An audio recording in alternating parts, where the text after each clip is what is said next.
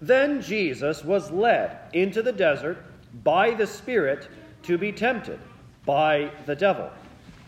In the name of Jesus. Amen. After his baptism, Jesus goes into temptation. God the Son led into the desert by God the Spirit to be tempted by the devil. Jesus takes on the tempter. God tempts no one, the devil does. And we encounter temptation every day, the inner desire to sin. The devil entices our flesh to go after what our flesh wants. The world lures us too with seductive, sinful vices. Someone is tempted when he's led away by his own sinful desires, James tells us. And this is why Jesus teaches us to pray daily, lead us not into temptation.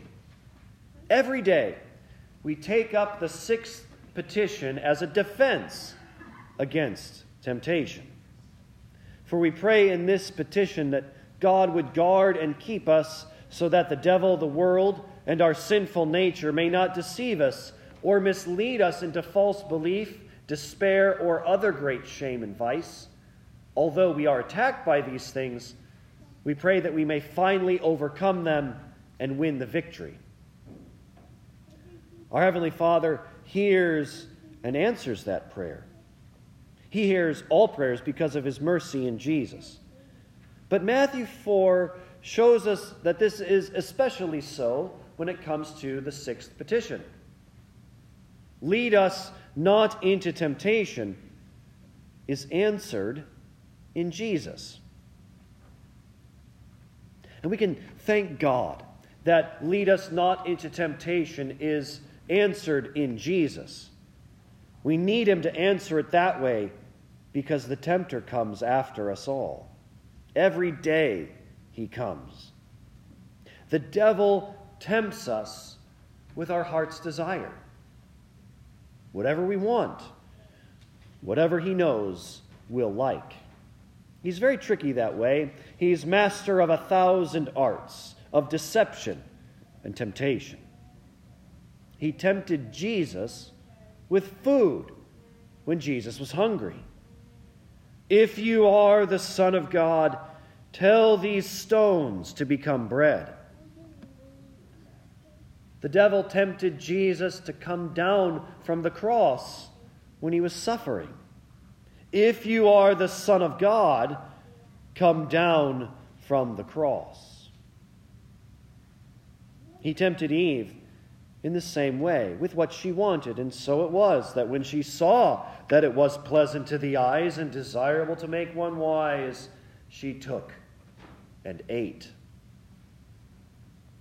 He tempts us the same way. The devil doesn't waste time tempting us with something we don't want. He may tempt you to steal your own time or the time of others. But really, money, sex, power, popularity, whatever it is, he'll entice you with that. And our flesh sides with him, with the world too. We aren't neutral. We're born as allies of the world, citizens in the domain of darkness, under the power of the devil. And so the prayer for new and contrite hearts is always appropriate. We need God the Father to rule our hearts by his Holy Spirit. We need him to transport us into the kingdom of his beloved Son. The devil will also delude us into thinking that we can cover all this up. And our flesh gives into that delusion. Adam and Eve thought they could cover up their sin, their shame, with fig leaves. They thought they could hide from Christ, the creator of the universe, behind a couple of trees. we're no better. We think no one knows our sins or even our temptations. And we really don't want to think about the fact that God does not only see our sins, but He knows the intentions, the temptations, the desires within our hearts. And through His Word, He wants to make clear what He does see in our hearts and consciences. He sees sin and death. Don't believe the devil's lie that you overcome temptation. Temptation will never end this side of glory. The life of a baptized believer is a battle where the desires of the flesh are against the Spirit, and the desires of the Spirit are against the flesh. These are opposed to each other to keep you from doing what you want, as Paul says in Galatians 5. And this is exactly why we need Jesus. This is why it's comforting for us who struggle and endure temptation. That lead us not into temptation is answered in Jesus. In 2 Corinthians chapter 6, Paul lists a lot of things that show his value and worth to the Corinthians, along with the value and worth of all of the ministers of Christ. And one of the things he lists off at that time is the weapons of righteousness for the right and left hands. But it's not just ministers who have these weapons for the right and left hand, because all Christians receive the whole armor of God. And so all Christians have the weapons of righteousness for the right and left hands, especially so in times of temptation.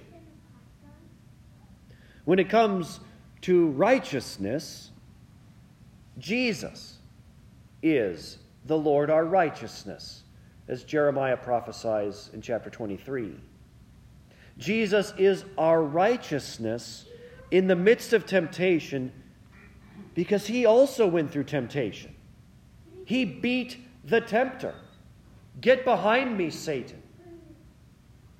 As Hebrews tells us today, He was tempted in every way that we are, yet without sin. And Jesus gives us His righteousness. Everyone who is baptized into Christ has been clothed with Christ. That's what Paul says. We are clothed with Christ's righteousness. And for all of the times that we give into temptation, Jesus never did.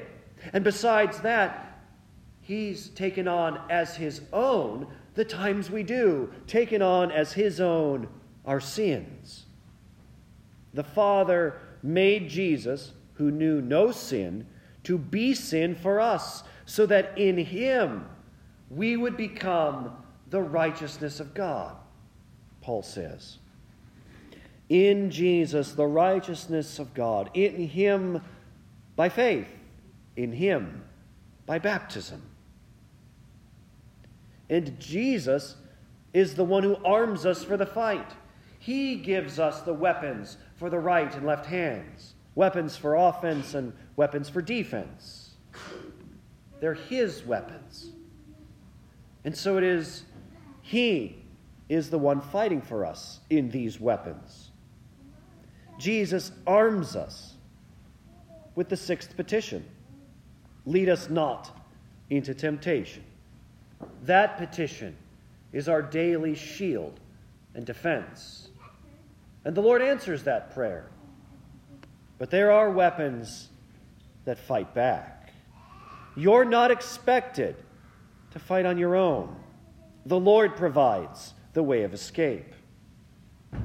Jesus arms us with His word and with all the ways that word is delivered to us. His word sends the devil packing. Jesus' baptism rescues from the devil. Jesus' keys of the kingdom, his absolution, lock the gates of hell. The gates of hell cannot prevail against his word. And his sermons, his Bible, each in their own way, are the sword of the Spirit. Jesus destroys his enemies with the rod of his mouth, the psalmist says. And Jesus' supper sustains us in the fight. It unites us with him, and he with us. Whoever eats my flesh and drinks my blood remains in me, and I in him. And I will resurrect him on the last day. His supper is for the forgiveness of your sins. Lead us not into temptation is answered in Jesus. You need it to be. The devil comes daily and much to tempt you. The world does too. And your flesh wants what they offer. Who will deliver you from this body of death? Jesus does. Jesus has. And Jesus will. You're not left on your own. Jesus doesn't expect you to win. He is the one who gives the weapons of righteousness for the right and left hands. You've got the sixth petition, of course. His Father hears that prayer, answers that prayer. He's our Heavenly Father, adopted so in holy baptism. And the Father doesn't just answer the sixth petition by fiat, by almighty power. He gives us the means of answering that prayer. He gives us his word. He gives his gifts. Baptism, absolution, gospel sermons, and the supper of his Son's body and blood. The fifth petition, is answered in Matthew 4, Jesus enduring temptation, sin-free. The Father answers that prayer when you ask him to. He answers that prayer also in his word and gifts. Stop trying to ignore temptation, pray it away, cover it up. Certainly stop satisfying it, whatever other tricks we try to endure within it. It's not solved and answered by you. Lead us not into temptation is answered in Jesus, in his word and gifts too. In the name of Jesus.